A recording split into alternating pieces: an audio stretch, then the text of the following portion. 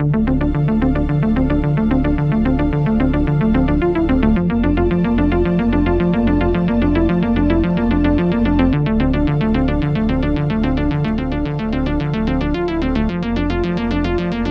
everyone, this is episode 6 of High Fantasy, a member of the Broken Jars Broadcasting Network.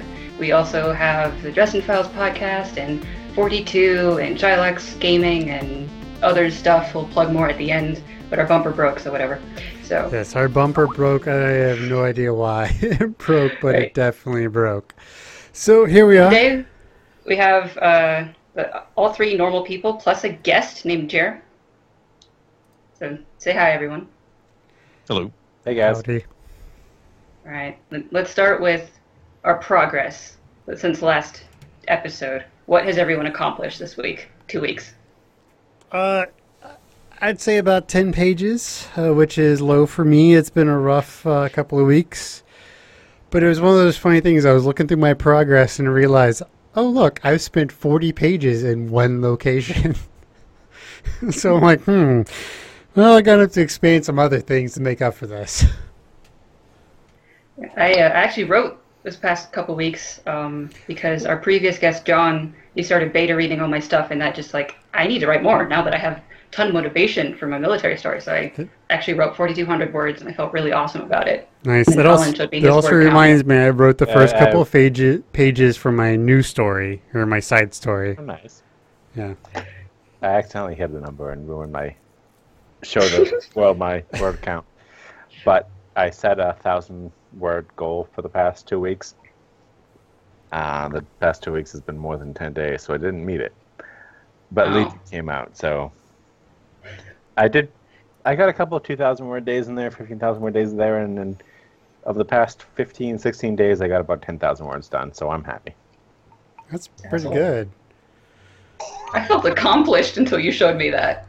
It's been my most productive week for 2 years now. Oh, maybe this is working then. All right, Jeremy, tell us who you are, what your successes have been, and what you have to share. Yeah. So, well, successes. I mean, that's always a very subjective question. You know, you keep creating things and you keep moving on, and that's success in itself. So, no, I just recently, I have a science fiction novel just recently came out. It's kind of the harder side of science fiction called Final Solution. It's been going pretty good. It's, based on all kinds of sort of, real physics and stuff. However, I tried to make the crew and the situation a lot more interesting. It's kind of a political thriller in a way, but that kind of stuff. I've written all kinds of stuff, high fantasy, flintlock fantasy sort of stuff mostly, which I'm revisiting here on my next project, but right now I'm writing some sort of weird speculative fiction thing that I'm not really talking too much about, but it's going to be really good. So so it's what I'll do. Awesome. So I guess we can move into our topic of this episode, and the topic is dialogue, and how the fuck do you write it? Apparently this is a problem for most people when they're writing, so it's going to be hopefully really helpful for everyone. Yeah, my big issue with dialogue is trying to find a different tongue for everybody. So you want people, when they read the dialogue, to say, oh, that's this person. And that's just hard for me. I'll go back and reread things and I'm like, wow, here's for the same person here. So I have to go back and rewrite the dialogue. I have the idea for the dialogue, but the execution is really tough. I don't know. Keep going, Colin. I'm bad enough that I'll be writing a scene and having people talk, and I have to stop and be like, okay, I got to add some qualifier to this dialogue so that people know who's talking. Because distinct voices are way beyond me. I hate dialogue. I mean, it's the hardest part, but gives it. It's the hardest part. It's the spice on top of the cake, right? Oh yeah, it's what really breathes life into any character that you add, and giving them specific dialect or certain ways that they approach situations, or certain words that are just kind of uniquely their own. And that's really sort of what makes them. Right. I think part of it for me is like, okay, let's not be too stereotypical here. Like this guy, he's going to be a little Russian, but not completely Russian. That kind of stuff. Right. I used to have a lot of trouble with it, but like after a point, I think I had like a light bulb moment, and then it doesn't matter how bad I feel about it. It's just I have to kind of relax into it and I just let people say things, and it's never correct, but that's the point. That's what makes it good dialogue, is that people don't speak proper, Mm-hmm. and it's like See, I don't they have use an issue. contractions wrong. And go on. I never have an issue with, oh my God, this person needs to speak like a proper person unless that's the character. What I keep running into is the big thing about, okay, how do I make sure this person sounds different from that person? They're from different sides of the galaxy or the solar system, and they've never met before. They can't talk the same. They need to be different. Like the same way that we talk different from from people from England or whatever. Like that's where I really fall into issues. Yeah, the kind of the setting word choice that way. Yeah, I mean, maybe that's something I should look at more. Is just like, okay, this person is going to talk this way, and then go from there instead of just trying to do it organically. Yeah. Yeah, I would go back with like the world building and then build the structure of the setting and then figure out what people would say out of that in order to get that to work. Come on, our listeners know I don't plan. Come on. Just the only reason I'm 10,000 words in the past 2 weeks is that I abandoned all attempts at defining the world and have just been writing. And what I've been running into a lot is I've got the narrator who is a first-person narrator speaking a lot, and his friend who sees eye to eye with him a lot. And I am running into constantly the issue of the two of them are in a scene, and they're both very similar characters, and I can't make dialogue tags without specifying which one's talking because I have no way of differentiating them right It's now. time to kill one of them. Yeah. Change it up. Change it up a little bit. We talked You about know why this. Michael Carpenter is so interesting? Because he's compared to Harry Dresden. The main character Michael is- would not work on his own. Right. Yeah, but like also, if you were looking for an author who's really good at not using dialogue tags because he doesn't need them, is Stephen Bruce. I know I talk about him a lot, but there have been pages and pages of just dialogue with absolutely no tags, and you're perfectly fine figuring out who's saying what. Have you guys read it's a Hemingway story? No. Oh, what's the name of it? I forget the name of it, but it's the two people talking in the quay in Italy or something. And we read it in, I think it was 12th grade AP English. And it's like a 5-page short story. And there's about 3 pages of straight dialogue. And about halfway through the story, you reach a point where you read 2 lines in a row that are separated by dialogue tags, but they had to have been spoken by the same person. Like, Huh? the only explanation is that Hemingway fucked up and these two people can't have said, like, the 2 lines had to have been spoken by the same person. It's the only way it works. And, like, I mean, we spent a month just analyzing dialogue. Just, even Hemingway, when you have 2 people talking back and forth, It's tough. it's tough. It's hard to do right, dialogue you is know. tough. So See, with only just 2 people, it's much easier for me because obviously just the breaks in that way works fine. But if I have like more and more people, I need to specify who's talking, and that I feel like the description intrudes on the dialogue, and just like it's a struggle for me in that way. But what people are actually saying, that's not my problem. Not anymore, because I just let it suck. So Just get it out there. right. So Kinda. is it one of those things where you feel like the dialogue descriptions take away from the story or helps the story? They almost always help, but there are times that I feel they break up the flow, and I'm not good enough to get it right. Okay, Jeremy, what do you think?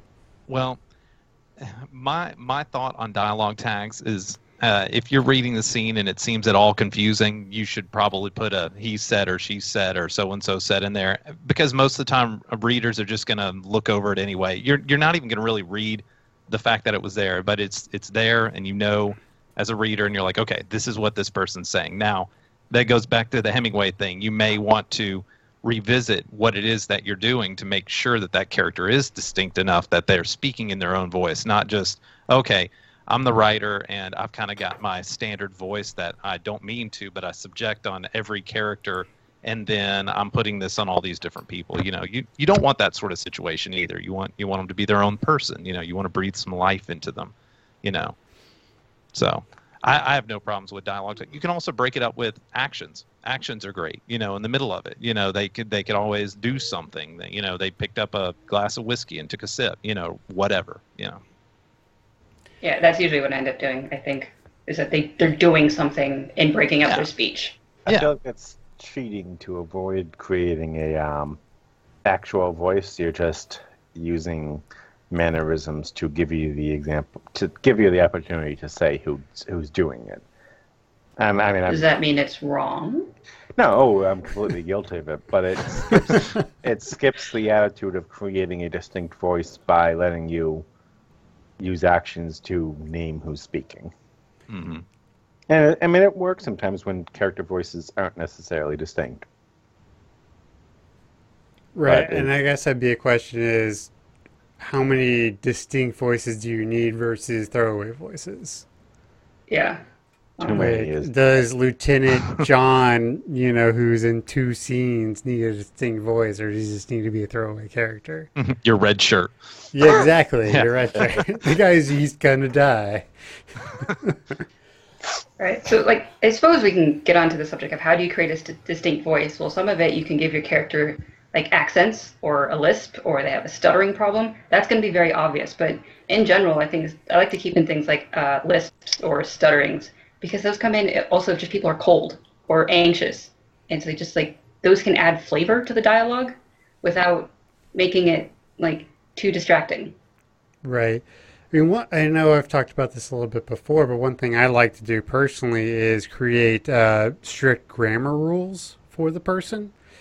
This person is always going to speak without contractions, or will always contract, or will always defer to a certain type of descriptor. So they're always going to use a proper noun versus whatever. So that's how I like to build voices, just create grammar rules and just follow those rules.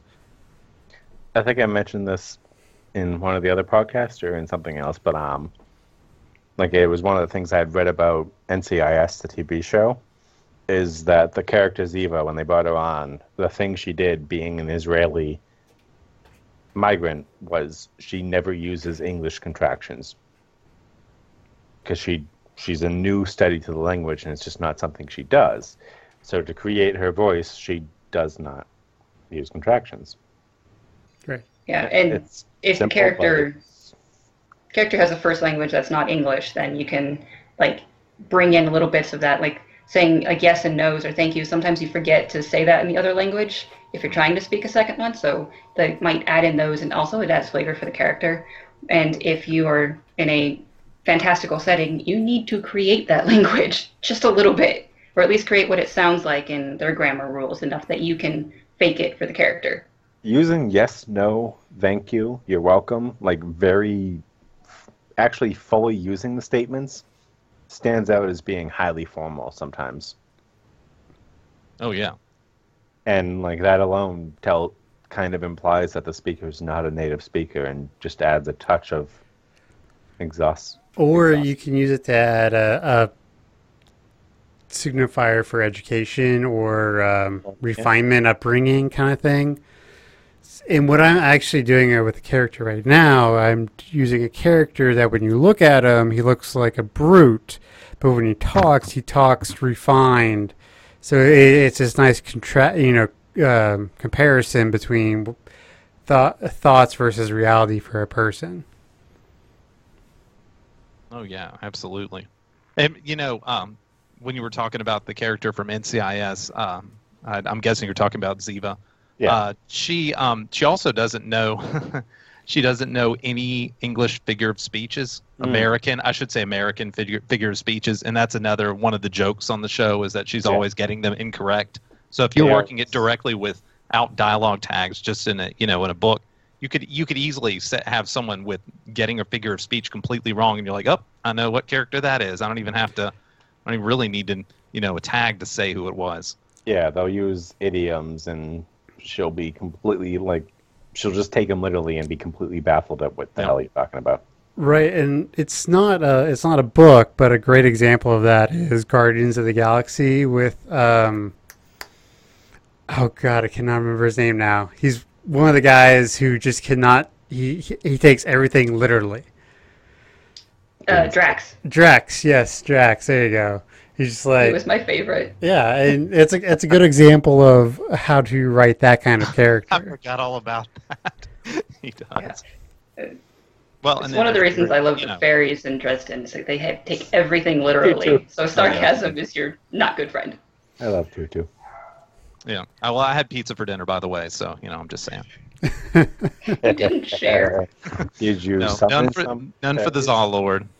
Aw. Or the Zaw Lord's Guard, or whatever. I feel like you were just wasting the opportunity of giving pizza to fairies for information. If you're not. Oh, I know, right? Hey man, if I knew some fairies I could give pizza to for information, I totally would. Like just for funsies. Yeah. Honestly, yeah, I'm paying for the pizza. Halfway through the pizza, I'm happy with the cost of it. I'm giving half a pizza to some fairies for some information. I'm good. But you have to know their full name, their correct name, and exactly how to enunciate it. If you want control. But I can bribe them true. with pizza, and they're still... This isn't a Dresden podcast. I have one of those. We can take this discussion there. Yeah, I've got chalk right here. Ooh, but it's interesting about how to give people realistic words. A huge thing about it is swear words, and obligatory mention of Sanderson because I think he sucks at it. Yeah. Sparks. Colors and storms is really just, it doesn't sound right. The storms work in the context of Stormlight Archives just because of how negative the storms are. Until they're not. Until they're not, yeah. Like, they get all of their power from storms. That kind of puts them as a good thing, so why are you still using it as a curse word? It doesn't feel right. Even no. Wait. I actually had to talk to Alex about this. Is so many of our English swear words are derived around God and His abilities. So yes, one of the strongest swear words. I mean, it's one of those basically automatic R in terms of movie ratings is goddamn. So God will damn you to something.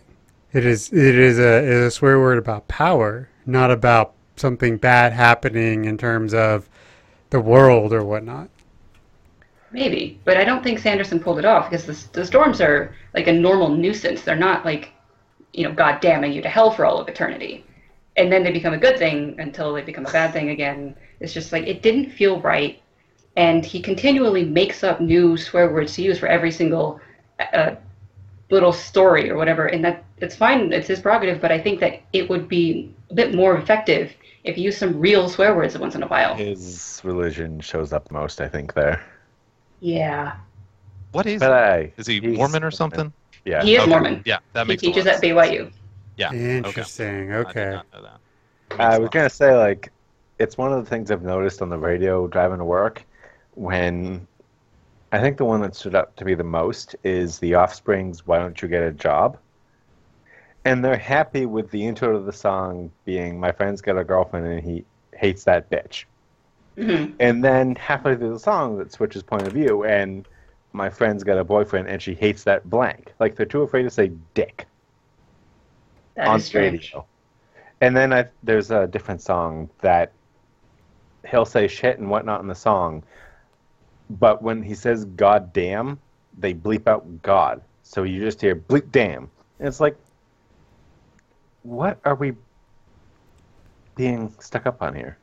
Yeah. Some of the language There's like, okay, if people, can't relate to it at all, but people feel more like assaulted, I guess, by goddamn instead of fuck you for whatever reason. It just doesn't make sense to me, but then fine, you can use that. You can like shy away from it if you don't want people to ever feel that way in your story, or you can use it effectively, which I think that if you're making completely new swear words for every single one, if they're just random words like colors and storms, I mean, they're not fully random, but they're just everyday words that he could be using things much more effective. So when like Dresden says "fuck you" to Thomas, it's very funny. Yeah. Have any of you guys read? I can't remember the name of the writer who wrote it, but I recommend this 100%. The book is called "Holy Shit: A Brief History of Swearing." No, but now I want to. Yes, indeed. It's one of the best books ever, seriously. But she goes into and she breaks down the trifecta of swearing, and there's the holy, and she balances between this in the book. It's funny, the holy and the shit. The words that are offensive because they have to do with the body, the ones that are offensive because they have to do with God or religion, and it's like one of the worst swears you could say in like the 16th century was "by God's bones." Now, if you walked in the street and said that to somebody now, they would go, "What the hell is this guy talking? By God's bones, what the fuck?" But back then, they thought by saying things like that, you could actually injure the body of Christ. That by swearing something like that, I swear by God's bones that this is true, and then say you don't hold true to your oath, that would injure the Christ himself. And it's how everything changes. And anyway, the book starts all the way from like ancient Rome and works all the way up to modern times, and it's really interesting how that interplay happens between the holy and the shit as it goes along. So, yeah. And everyone listening to this needs to take note, read that book, and use it in their world building. Jeremy, it's really effective. Is that the book you're talking about? The one I linked? So, okay, since we're talking about like cursing and stuff, like, what do you think about never using cursing? I think it works best depending on certain genres, like younger genres, YA, mid-grade, young adult maybe. But as you get more adult, I'm expecting adult language. Who's read Wheel of Time? I read one book. I've read 11 books. Okay, so at least 5-6 books of Wheel of Time. Mm-hmm. Jacob, how far have you gotten? Like 20 pages. This was not my jam. The first book is the first 200 pages of the first book is a straight Tolkien ripoff. But he makes it work. My other issue with Wheel of Time is the reader, because I don't read a lot, I listen for the most part. Okay. And the reader is the same woman from Codex Alera, and she's terrible. So. Alex sent me the audiobook for the first one, and it was a male reader. It splits the parts from like Egwene and Nynaeve and and like Moraine and all that. They have a female narrator, and then there's a male narrator for all the guys. So it was kind of weird. Even when I was like, what the heck? We just changed narrators. What the F is this? But he's definitely... I can't recall a moment in Wheel of Time where he uses a real world swear. No, but like his swears are actually like kind of okay with. Like he's a blood and ash was the biggest one, right? Yeah. Blood and ash. One of the big, like things I think of, and granted it's not a book, but it's Firefly. They have their own set of swear words, and when they use them, they have meaning and power, at least to me. Like Gore-Ambit or... I feel like Robert Jordan manages to avoid the... Like, on one hand, The Wheel of Time is not a children's series. It's not a young adult series. It is a full-fledged adult fantasy series. But on the other hand, he also avoids ever using actual real-world swears. He creates a broad enough picture to use swears in his own world that even before he uses the swears, when you read them, you still feel like, oh shit, he just said something serious there. Yeah, I think there's a certain difference in intention with some of them. Like, blood and ash is like, those are genuinely negative things, and blood being a bad thing is like bloody, like the British say. And so it's just like, that felt fine. But I think there's also, like, if they're not saying fuck or shit or damn, maybe they're also using things that are the equivalent, like plow or sod.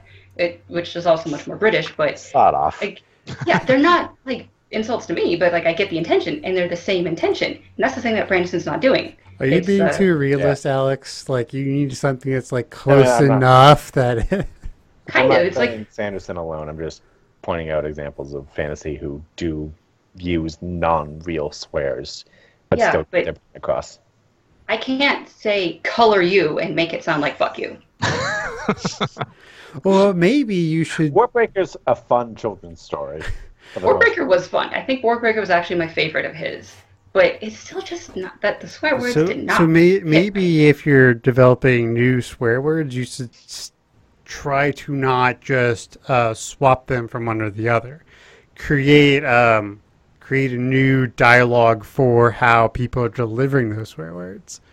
Yeah. Like, That would give you more like, buy the blank and the blank instead of fuck you or whatever. Are y'all Abercrombie fans by any chance? Joe, I I've am read the- halfway through one book. What's the first one? First well, Blade. that, The Blade itself. Blade Yeah, itself. I've read that one. That's it. Which, by the way, the Shattered Sea, those are all great books. But the Shattered Sea, I think, absolutely trumps his first series, big time. But that is completely a side note. But one of the things that a set of characters call that is people pinks. Anybody that's not from like Gurgistan or wherever it is has light skin and they have a pinkish tint, and it becomes an insult. And this one character always calls everybody, comes up and go fucking pink. And that becomes an insult in itself, which is kind of a racial slur, epitaph, or wait, I'm getting those words backwards, but you know what I'm saying. Yeah. Yeah. So there I are think- things like that too you can use offensively to make a certain point in a situation, a certain slur if you want to. Yeah, So- and he's using a new word or phrase for the same old intention that everyone has used it for all of history of Yeah. a racial slur. And also, I wonder if like the real world context of pinky being a bad thing because of communism. It's like there's also playing that in there. Wasn't Pinko for Whatever. commies? I wasn't alive during the time. I just know it as a thing. Well, Did I read anybody history. I wasn't like that either, but come on. Well, Anybody who played Fallout 4, one of the Mhm. characters calls you blue Yep. because the place you come from, everybody wears blue jumpsuits. So she just calls you blue all the time. And it's like there's no inherent connotation in that word. So a little ways into the story, it's like it's not even a negative thing anymore. So like they Yeah, just it's made up. weird. So there's no connotation to begin with. So having a friendly person call you blue all the time, eventually you just associate that with a nice, maybe not nice, but it's like there's no negative to it. So there's no pinko, there's no commie red, there's no anything. So I didn't mind being called blue. I do find it hilarious that our entire discussion is devolved into how do we swear at people in our Well, work. In very color, fun. because it started with the Stormlight, I guess. Colors. Yeah. I was originally intending to talk about, and I've used this opportunity to get back to it, like when people are talking to each other and having a dialogue, if you say something that's outrageous or shocking, you don't always need to show the other character reacting in description. You don't need to show their eyes widening or the gasp of anything, but if you just say, Jesus Christ, and like they're obviously reacting to it, you're showing it while using fewer words. Mm-hmm. And that's Yeah, I mean, that's a tricky balance, right? Is sometimes you want to be able to portray it through the language, but other times you definitely want them, like you just, maybe depending on the scene, you just need to have that, oh my, this is how they feel at this point, in the description of how they react bodily is more important than how they actually respond to it verbally. the different things, use them to your advantage. Just throwing it out there. And you can always, aside from, cuss words we don't use and everything and things people are unfamiliar with and completely made up stuff that, we can do. There's a writer named Mark Cotter that does like steampunk books, and I think it was either his first or second novel in the Burton and Swinburne series. he actually has one of the ancillary characters you really grow to like ends up getting killed by one of the villains, and the like sidekick of the group, Swinburne, ends up yelling "fuck" over and over again, and it is the only time in the series that word is ever used, and he's stabbing this guy in the chest while he's screaming it, and I was like, holy shit, what is happening? Like, seriously, I was coming out of my skin because I was completely uninsulated for that sort of thing, and it just out of nowhere, it's just, ugh, so that can be effective too when you don't do it, and your readers are completely, sensitized to it, and then you're like, oh, I'm gonna fuck with you now, and then give you something like that out of nowhere. So yeah, that is exactly the kind of impact I was hoping to describe, but I just couldn't think of anything off the top of my head. That is perfect. Yeah. I mean, in all of these things, it's just like, what do you want to like flavor the story of what's going on? But that flavor is really, really important because you can eat like basic food cubes that don't have any taste to it, but no one wants to do that just to get you to survive. But who cares? And especially if you're trying to get people to spend money on your book, and you need that flavor in whichever one you give to it. But I also think that there is like a Venn diagram in writing in general of believability, realisticness, and entertaining, and you don't get to have all three in dialogue. You might be able to do it in other areas, but not in dialogue.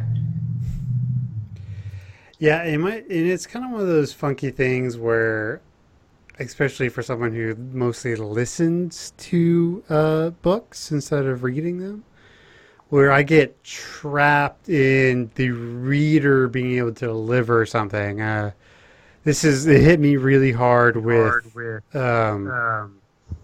I'm getting some echo. But anyway, really hard with Ready Player One and Armada, which is two of my, Ready Player One I absolutely love. Armada's okay. But the reader did such a bad job of delivering the dialogue that it actually tarnished the actual words that were being said. And so I wonder, like, is there like sort of an idea of making dialogue so unique it might like that it right off, even if a terrible reader is reading it? Well, just recently, the audiobook I just finished was Red Shirts, John Scalzi. Like, I finally got caught up on that. But Will Wheaton's narrator. Will Wheaton also did Ready Player One and Armada. He did Armada too. Okay, yep. I actually got the book on that one. And I like Will Wheaton, but he didn't really, as a narrator, did not have a very large palette of voices to choose from. It was always Will Wheaton, if that makes any sense at all. And so it made it a little bit more difficult. But in Red Shirts, I think Scalzi did a good job with his characters. So I actually, even though the voice was pretty much the same, I felt like I was actually able to differentiate between who they were based on what they were saying a lot better. Now, if I read the book, I'm sure it would have been, even better. But, you deal with that in narration sometimes. Interesting. I have to read that to see, because that'll be a good like differentiation. Because in Armada, the dialogue itself was so similar, and Will Wheaton delivered the voices so similar. It really felt like the same book. Oh yeah. I mean, Grant, I love Ready Player One, but the dialogue is pretty terrible in the book. So. No, Armada was in a lot of ways felt like Ready Player One. So even though I didn't read it, so but then again, you've got great narrators like who did the Dresden books? I'm sorry, I can't remember off the top. James Marsters. Oh my gosh, he's amazing. He's great. I mean, he has a voice for everybody, and other than a few slips here and there, he pretty much stays in character throughout the series. Especially after like the third or fourth book. Like once you start getting into like the later books, he's like the only. He made me cry at work, man. I like get up and like go walk outside during changes. Like the scene with Susan during changes, I'm like, oh god, I gotta get up and go. I walked outside and still listened to. They re-recorded. I think it was Ghost Story. Ghost Story. Yeah, he re-recorded. Yeah. And he was so popular that they re-recorded Ghost Story to make sure that they had an unbroken chain of him narrating Dresden. Yeah. I heard that book by the other narrator, and I was like, what the fuck is this shit? Like, I picked it up on, like, a, not exactly a, official place, and I was like, what the hell is this? I'm going back to Audible. I'm just downloading the right one. This is some crap. Like, I'm sure the guy wasn't a terrible narrator. I mean, I listened to he was Ghost a Story. good narrator. He was I a listened good to Ghost Story narrator, as the but other he was guy. the voice of Dresden Last time. for what, $10? Like it's I should listen to Dresden. This is the first time I've actually wanted to listen to audiobooks because I never do because I do like reading. But just James Marsters reading Dresden is so popular that I have to. And, Yeah. and I'm a Eventually. weird person. I mean, this is way off topic, but I'm a weird person because I actually really, really like the way he read Stormfront. I actually love that. Like, it's my favorite performance he does. He gets a lot better in terms of overall performances, but my favorite reading of the Dresden Files is the one in Stormfront. He sounds like he's out of breath the entire time, though. He's like, He was so sick, I think. we met Murphy at the scene.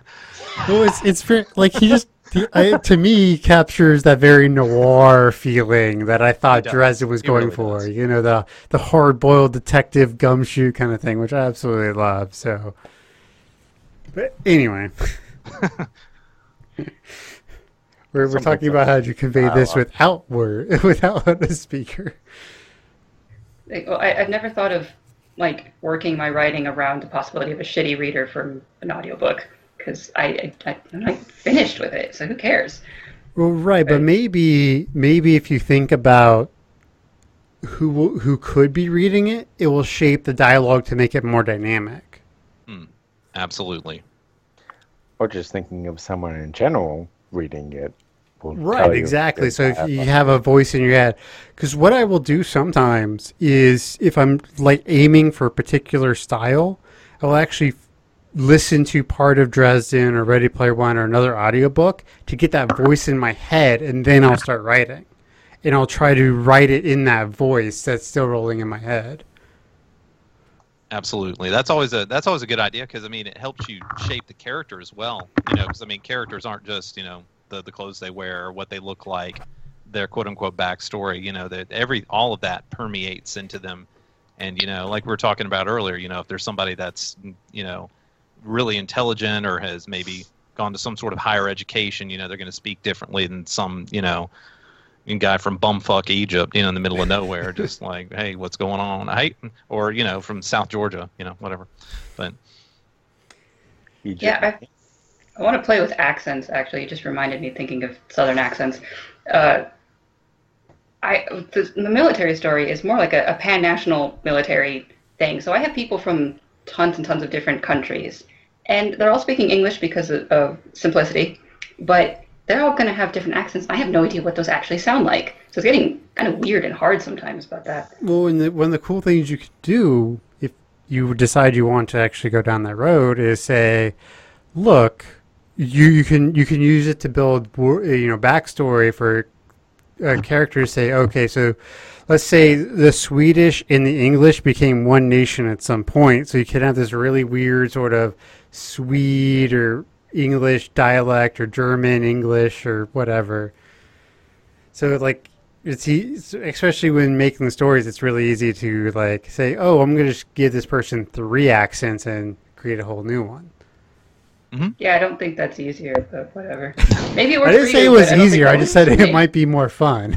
you mean when IKEA took control of the United States and they rewrote our lingua franca, Right. Well, this is to plug another podcast, but for creating voices, I would highly suggest people listening to the Mark Hamill episodes of Fat Man on Batman. It's a Kevin Smith podcast. And he talks about how he creates, because he's been a voice actor basically since he quit doing Star Wars, and how he creates unique voices for every character. And it's a fantastic interview. It's like 3 hours, but it's totally worth your time. But he talks about how he just picks from here, and here, and does terrible impressions, and that creates this whole new voice. And so that's something we can use as writers to like, well, let's just take this idiosyncrasy from the Southern Belle, and then just add that with a Valley Girl and see what happens. You can have an interesting result. Yeah. I suppose part of my problem is I just don't know what these, maybe because I don't know what these accents sound like, I can't hear them in my head, so I can't like add in the sounds in the dialogue of how they'd be saying it. Like, I never say y'all in my dialogue, even though I might have a character that uses it. I never say it. I never say y'all in real life, and I'm from Alabama. I say y'all all the time, but I'm from Texas, and I say it all the time. I say it in my work emails. I say it, and I'm from the Northeast. Yeah. Yeah, and I was thinking about that character I have from the Northeast, which she's supposed to have a really strong accent. I have no idea what that actually I can't generate it in my head, so she doesn't have one on paper. She'd say y'all. Really? She'd say don't y'all really know if I in a believe you. Boston accent. Like we use it because we hear it a lot, but we still say it the way we say it, so it still sounds wrong. But we're still going to say it because it's a great word. It covers everything. It's a great word, yes. What's going on, y'all? Y'all want a bagel? I mean, just like y'all or you all or hey, everybody, how's it going? What do you, just, y'all? Come on. I just think Northeast accent. I just think anybody on Family Guy. If I want to do that, just. Yeah, pretty much. That's about the way it goes. Okay, that's easier. I'll Not gonna deny. guess I'll watch some Family Guy. Oh, and if you want to get some, especially West Texas accents, you get some Family Guy going on. Not Family Guy. Crap. Hank Hill. What am I looking for here? King of the Hill. King of the Hill. Yeah, there we go. Yeah. Dang it, Bobby. That show is so good. It's so good, but it's actually the accents are actually really similar from someone who grew up in Texas. So When when it comes to accents, what did people think of Spook's accent in Mistborn? Oh, Leftoborns? Yeah. Oh, that was very strange. Okay, anyone who hasn't read Mistborn, So there annoying. is a character who speaks like this weird, broken, almost English because he like transposes words in a very strange way. Like his name is a place where I was young. Wasn't Yeah, the talk to come and be without the stay. Like was the Notting of the Wanting or whatever. It's very strange. But That there's seems like I thought a it was- grammar rule accent. Like someone's going to make a rule No, for yeah. how he talks, and so Yeah. it was a slang that was like based on using. Okay. I'll try to explain it. There's a scene when they were finally describing his backstory. The name that he was going by was Leftoborns, and it's he'd basically been abandoned by his family. So when he sold his new name as like his new alias, basically to the person, there was a description of Leftoborns meant left I'm born, meaning I've been abandoned. And so that kind of clued me into how the fuck he's talking. But like he tries, like I know we rag on Sanderson a lot because he is popular and he does a lot of things well, but he does a lot of things also not well. He's But perfect. it's so flagrant an accent that just like it doesn't work because of how much attention he draws to it. What, kind of like Yoda? I mean, Yeah. think about that. That's kind of like one of those things. It's always, every word is like completely out of order. It's like Yoda works only in the sense that nobody asks him why he's speaking that way. People constantly ask Spook, like, why are you speaking like an idiot? And he's like, oh, it's just the dialogue I have. It's like, okay, that just doesn't make sense. Like, you sound like an idiot. But nobody asks. Brain Yep, injury I have. There was a book series by Torrin Kerr. Wait, no, Tanya Huff. Torrin Kerr is the main character. And it's futuristic spatial galactical thing, and there's basically space marines, and there is a race of Alpha is the Emperor. like 4 foot high cat people, and they're very bitchy and catty, but they learn galactic standard. really cat people are English. bitchy and catty, just like cats Yeah. are. Oh, that's a stretching the muscles there. Yeah, there's one character that was very consistent from them, and she's kind of entertaining in the bitchy catty way, but the entire race, when they learned English, basically, they refused to adhere to its really stupid grammar rules. So they only use the word "are" as an ARE for anything that means being. So they're very broken, and they're just like very stuck up about it. Every now and then, the way that she normally speaks that way causes her to speak grammar correctly, and it's kind of shocking in a weird, funny way. It was a grammar rule as an accent that kind of worked because it's not a very serious series. That's interesting. I'm sure there's probably some of that in, I mean, if you dug through, speaking of not very serious and nonsensical stuff, any of the Douglas Adams stories, I'm sure there's some of that in there. I mean, I'm positive. I can't think. I mean, there was a restaurant that traveled through space, so, whatever.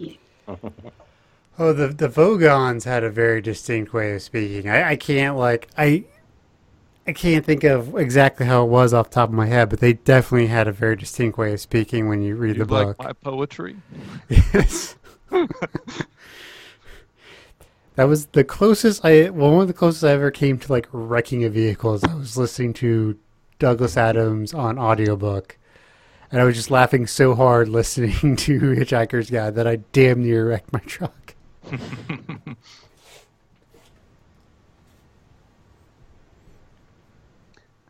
I was going to say I can't mention dialogue and swearing in a novel without getting to Malazan, because I've mentioned this before. You need a counter of how every many time you times I've mention Malazan. Yeah. But he uses... Malazan is a world where the gods are very permeable. And part of it is that some of the gods depend upon worship, and the more they're worshipped, the more power they have. And a lot of the swears in the Malazan world are swears upon God's body parts. And the more ironic the body part is to the nature of the god, the more of a better swear it is. So, like, the god of death, they like to curse on his balls. So the god of death is Hood. So the most common swear in the whole book is Hood's balls. Every time something goes to shit, they're just like, fuck, Hood's balls. But at the same time, things get serious because very rarely, and more on as the series goes on, he'll start dropping the F-bomb. And it's like, they'll curse Hood's balls, they'll curse Fenrir's tusks and whatnot. And then shit's real when they just stop, they look around and like, fuck it. Yeah, I feel like the same thing was happening in Dresden. Like, he's kind of much more, like, conservative about it. Yeah, when Dresden swears, and a swear that in real life, Dresden's serious. Oh, yeah. Unless he's telling Thomas to fuck off, which I love. Well, he's pretty damn serious when he's telling Thomas to fuck off. But it's sort of. It takes the right series of books, but when you've got the space to do it and you've got the background to do it, and you can curse extraneously without using real-life curses suddenly become that much more powerful. And it's a fun tool to read, but at the same time, it's a PG-13 tool to use. And I suppose there should be a comment about the usage of real-life swears. Like, if people really don't like reading goddamn, and they really will stop reading your book because you used it, that is something you're going to have to decide on as an author or creator and someone who's trying to get someone to buy shit. People care about goddamn. Right. Well, that's actually because my main story, Corlex, I would actually like my mother to be able to read, so I'm not going to use goddamn. But my new story I'm starting, I'm just going all balls out for everything, fucks, the whole bit. Yeah, extremely explicit in every which way. Go ahead. No, I was gonna say on that particular, on GD specifically. I grew up in Alabama. That's just something you do not say. You say that, and that means that you blaspheme the Lord and yada yada yada. You're going to hell, and there's no, and there's a lot that goes into that. And actually, that other book I mentioned goes into that whole subject a little bit. But there's one time in my last book that I wrote that I actually used that, and it's at a very critical moment, and it's kind of jarring because of the fact that is the only time in the book that it is said. Because the captain screams at this guy, and it's like, whoa shit, okay, this, shut up, listen to what I'm saying. So yeah. Should we just plug Holy Shit, A Brief History of Swearing by Melissa Moore again? Yes, that is it. That book is awesome. I ordered it since we started this podcast. I've got it's not something I've read before, but it's something I've studied in depth. But I've got Joseph Campbell's Hero of a Thousand Faces on the desk behind me right now. I've never read it as a study, but I've read it as a class topic. So, history of shit. History. I thought of something as you're mentioning that you're from Alabama again. I was thinking the Southern colloquialisms is like maybe they're not saying you're a moron, but if they say, "Oh, honey," it means a lot more than Northerners might think it means. Oh yeah, it Oh, does. yeah. I mean, that's Or, like, oh, bless your heart. Bless your heart. I was about to say that's the big one is oh bless your heart. That means oh my God, you're stupid. Oh, bless their heart. Or of course, at any Waffle House, it's always like, "Hey, sweetie, how you doing today?" Yeah. Just fine. You're not coming on to me. It's okay. I get it. It's cool. I spent so many hours in college at a Waffle House in Longview, Texas. Oh yeah, it's a good place to be. Oh Good yeah. place to be. Yeah, so like if it's something I guess passable like that, it's like, "Oh, honey," it's like you're just being nice, right? Like, no, I'm calling you a moron. You can use those types of situations and translation errors to your advantage in writing things because you can tell the reader what it means before the character knows it, and that's funny. Yep. So go ahead. No, well, that just reminded me of the thing. There's a thing in Red Shirts. It's a running gag that comes up about giving a hand job, a blow job, and a fuck. Anyway, it has to do with favors. And later on, this Red guy's Shirts like, is a lot more PG-13. well, it's like this joke having to do with like these levels of favors, but you don't actually do the act. But later on in the book, of course, one of the characters says something. This isn't necessarily a swear, but it's like that whole inside reference you can work into swears or figures of speech or anything in dialogue where it's like, you can say, oh, later, like, oh, okay, well, you know what? After you did that for me, I totally owe you a blowjob. And they're like, what the hell is this guy talking about? Never mind. So do you ever run into the issue of trying to make sure every word means something instead of just like, sometimes dialogue is just dialogue. Sometimes a cake is just a cake, to quote Star Trek. Yeah. Well, it depends on what you're trying to do with it. I mean, obviously.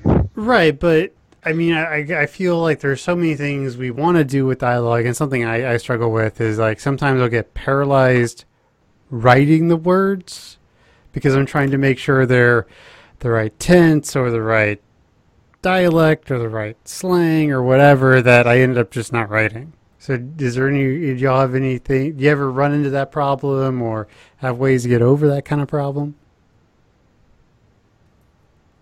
I'm struggling in my new story to... First of all, I don't write first person often, so everything from first person point of view is a little awkward. But at the same time, it's supposed to be a little more Black Company style, where it's like every section is kind of a narration of things that happened that day. And a lot of times it's like he's telling it from the point of view of it was almost present tense because it just happened. So I'm like stopping mid-sentence and shifting words to either not be first person present or to be a little less past tense. It's actually kind of miserable. Yeah, well, it's difficult in first person to begin with sometimes when you are writing in first person past tense because the whole thing is like one long bit of dialogue. I mean, honestly, it's like that the main character just sitting down there and just being, interrogated the entire time. So you cut it to dialogue and it's like, oh, now we got to go present tense. We got to shift this. And then, oh, now it's back to me telling someone the story of this. So, And that can be a little bit of a challenge. Journal in particular is hard because, like, he's telling what just happened. So he's telling it in past tense, but it just happened. So he's not like, the whole thing's not in past tense. He's kind of describing feelings in real time, but things already happened. Right. I've run into that issue with other stories where I'm like, you feel like you're doing this great job of describing something, and you go back and like, wow, I just, dialogue dump for 40,000 words. If I could pump up 40,000 words of dialogue, even if it sucks, I'd be happy. Well, I'll tell you, the opposite is almost harder than that. The story I'm working on right now only has 2 living characters, so and one of them is 2 years old, so it gets very challenging on dialogue, let me tell you. I like using dialogue as just a reason to expand my word count. It's just like, okay, so something's happening. These two characters are going to explain it, and there's 1,000, 2,000 words. Perfect. Gonna move on. I'm happy. Am I going to be happy when I beta read that for you? I mean, I can send it to you. See, I run to the other my side. shit anyway. But... I know. I mean, the story as a whole, I'm not terribly happy with, but I'm happy I've gotten where I am in it. It's got a lot of revision to do. See, I'm the opposite side of that, where I'm just like, oh, these guys haven't talked in a long time. They should probably say something now. You know, that's what I run into. You start worrying that they don't have enough lines, like they're actors, and you have to pay them. You know, It's for every yeah, scene kind that of, they're in. yeah. I mean, that's a good way to put it. I was just reading. There was a list on Reddit of actual errors in the Wheel of Time. And one of them was a scene, and I think it was book 9, for anyone who's read it, The Winter's Heart, when Rand cleanses Satan. And part of it is he's got all these Aes Sedai with him who help him cleanse it. And there's a specific one who is not mentioned. She's mentioned as part of the group who comes, but her role in the cleansing isn't mentioned. And people caught it and asked Robert Jordan, and he just basically said, I meant to mention her in passing of what her role was, and I forgot to. And it's like, people catch these things. Yeah, they really do, and it's kind of terrifying, isn't it? Well, that's something, because another podcast I do is Great Scott, which is all about the TV show The Office, and we dissect that show like really like hardcore. And so like, one thing is I want to ask these writers, like, did you ever expect this to happen to your writing? He has no wallet. I already checked. Do what? He has no wallet. I already checked. Yeah, I have a Justin Faust podcast. We have almost 30 episodes spanning over, 2 years now? We have dissected quite a lot. There's still a lot to dissect with Dresden. I know. I'm so happy. We get to keep going. So, to be fair, like, Wheel of Time podcast could go on forever. Oh my The god! series finished, and Wheel of Time could probably go You on. know, there's so much to be said about that series, but I feel like honestly, you could cut about 40% of what he wrote, and it would still be just as good. Because there is so much. I'm just like, okay, we talked about makeup for like 3 chapters. I don't care. How many Come on, chapters? let's go blow some stuff up with the true source. Let's let somebody get stabbed by a poison blade that makes them get all fat and bloated and die. How and many, let's fight how some many trolls. chapters did Nynaeve tug on her braid? Oh, I know, right? That right there is enough. It's like, Stick her at the bottom of the river. Let's do that again. well, Yeah, I mean, sticking her at the bottom of the river didn't actually stop her. It's not on the same level, but some of the speeches in Atlas Shrugged, especially from John Galt, you're just like, oh my god, it's like So 13 pages. I haven't read Atlas Shrugged. I actually bought Atlas Shrugged at the used bookstore in Bookline. That was like, I don't think it was signed, but it was like a used copy, and fantastic because Bookline's a great place to get books. And I lent it to my brother, who works at MIT, who had been reading Noam Chomsky and wanted to read some Ayn Rand. And he read the whole book. He's mostly a liberal. And everything John Galt says is completely retarded. Like, she spends page upon page narrating her political views, and it's just not the way it works ever. That's probably why my dad has been trying to get me to read it for quite a while. So. I mean, great, and I'm more right center, but I mean, it's a fun book. Yeah, she does get a little I mean, it is almost 2,000 words. I mean, it's a book / murder weapon. So it's pretty tense, but it's worth the read especially if you want a good, like, someone who actually does dialogue really well. She does the character dialogue pretty well, I think. If you want to be convinced on political points of view, don't read that one. No. It's for funsies. Though, I mean, my brother put it next to his Noam Chomsky books, and like, if you're going to just take a physical battle between books, she's got him beat. Thing's a fucking club. Like I said, it's a book / murder weapon.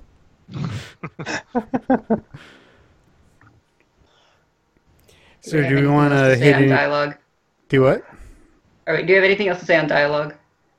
I'm thinking, does anyone, just as a general question, have great examples of well done dialogue? Justin Faust? He bounces between. Dresden does have, Butcher does do very good with dialogue, but I don't think there's ever any example in Dresden of poor dialogue. Mm-mm. See, most of my things for good dialogue would be games or movies. Honestly, I think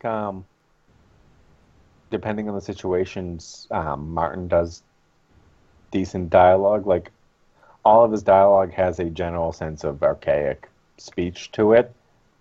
But at the same time, a lot of his dialogue, the characters speak like they're speaking in the time period they're speaking in. Mm-hmm. Like, he never breaks genre with his dialogue, even if he never really creates distinct voices for characters. That makes sense. I haven't read a whole lot of Martin yet. I'm behind. You probably won't read too much before he dies. He's got a whole backlog, right? He's not going to live to write them. No. Well, and there's one other thing, too. It's not just about dialogue, it's about communication. I mean, that's really what dialogue is ultimately about. And there really wasn't a whole lot of dialogue in it, but I recently listened to the audiobook on Life of Pi, on, the tiger on the boat and the kid who grew up in a zoo from India.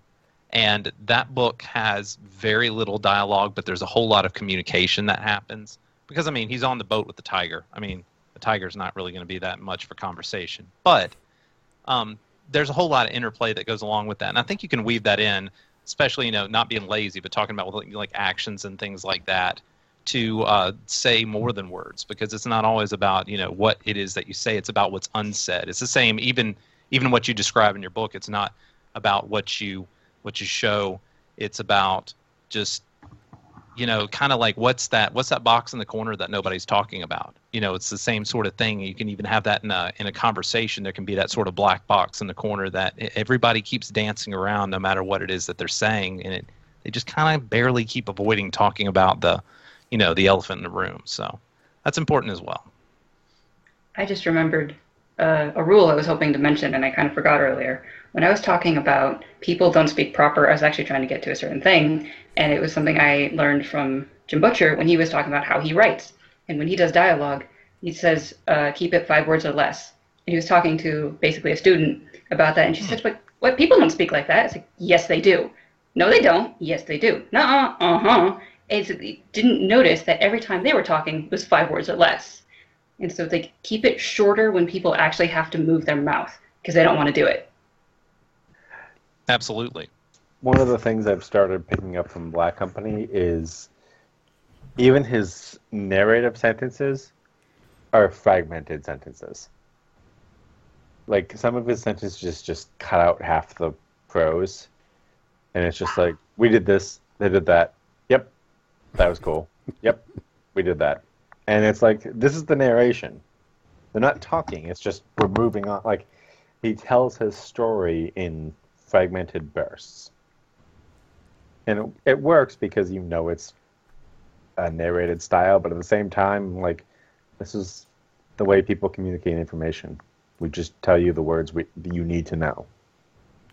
Right. Absolutely. And so it gives that sort of realistic feel. Yeah, and who wants to have a lecture in the middle of their book?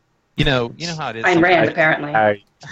There's Thomas Covenant series. I don't know if y'all are familiar with that fantasy series, Dodson or Donaldson or something like that. Anyway, my father is a huge fantasy fan, and he's huge into this guy. And I tried to read the first 2 books of the series, and he gets to these characters, and Tolkien did this too, where it's like the character has to tell through dialogue every million things that happened for the past whatever. You know what I'm saying? It's like, okay, seriously, give us a flashback or something. I don't want to sit here like we're at a campfire and you explain everything that happened. I mean, this should be a conversation at this point. So, Thomas Covenant is famous for that. Yeah. Oh, it's so bad. It's like 15 pages of somebody telling a story. I'm like, ah. It's a good author who manages to tell you page upon page of backstory in a page. and fits it all in, and you understand what's going on. Use your words wisely. Yes. 5 words or less. I like that. It makes sense. Yeah, it's like when you watch people and listen to how they talk in general settings, they pretty much stick to it. Yep. Yeah. Are we done? Should we close? Should we plug all our stuff? Sure. All right. Jeremy, plug all your stuff, add in where we can buy everything, and blah, blah, blah. Yeah. So, I mean, if you want to check out what I'm up to, of course, you can always follow me on Twitter, JFMAULD, JF Malden. Actually, I guess it's just JF Malden. I'm saying my Facebook thing, whatever. And my website, jfitzpatrickmalden.com. And, I've got my book, Final Solution. It's hard science fiction. It's cool. So there you go. All right. Do you have Twitter? JF Malden. That's where I do most stuff on Twitter, honestly. Okay. I'll do things with that. And then we have all Broken Jars. We have this one, High Fantasy. We have Dresden Files, which you've mentioned. We have Great Scott, which you've also mentioned. And 42 Entertainment's coming back tomorrow. We've been off for a month, but we're coming back to bring you all just the random shit we like to talk about. And Dangerous to Go Alone. And we have Shylock's Gaming. Which may or may not be continuing, from what I understand. But that's a whole other thing. But still, we have gaming stuff if you like games. Yeah, and Andreas has his own Twitch streaming, Lord Batty. And you can watch Andreas play a bunch of things. I think that's everything, right? Pretty much, yeah. You can find me at Jacob Ingalls on Twitter. I'm pretty active on that, especially during college football season. So, yeah, hit me up there. Broken Jars Broadcasting at gmail.com. High Fantasy at brokenjars.xyz. Yeah, so we can just talk to us. If you want free video games, we'll give you free video games because we have a Tiny Build sponsorship, which is awesome. Those guys are great. If you have topics, let us know. We'll talk about them. If you want to be on the show, just let us know. We'll probably consider it, So, yeah. So, no matter where you are. I'm verbally shaming you on the podcast to read my shit. I wrote shit this week. Read mine. All right, we're done. But look at the bright side. If you're listening to this podcast, you can say, I remember when they were just this terrible podcast. So wherever you are, I hope you're having a good morning, good night, good evening, whatnot. Fuck. Have a good one, everybody. Say bye. Everybody say bye. Bye. Bye.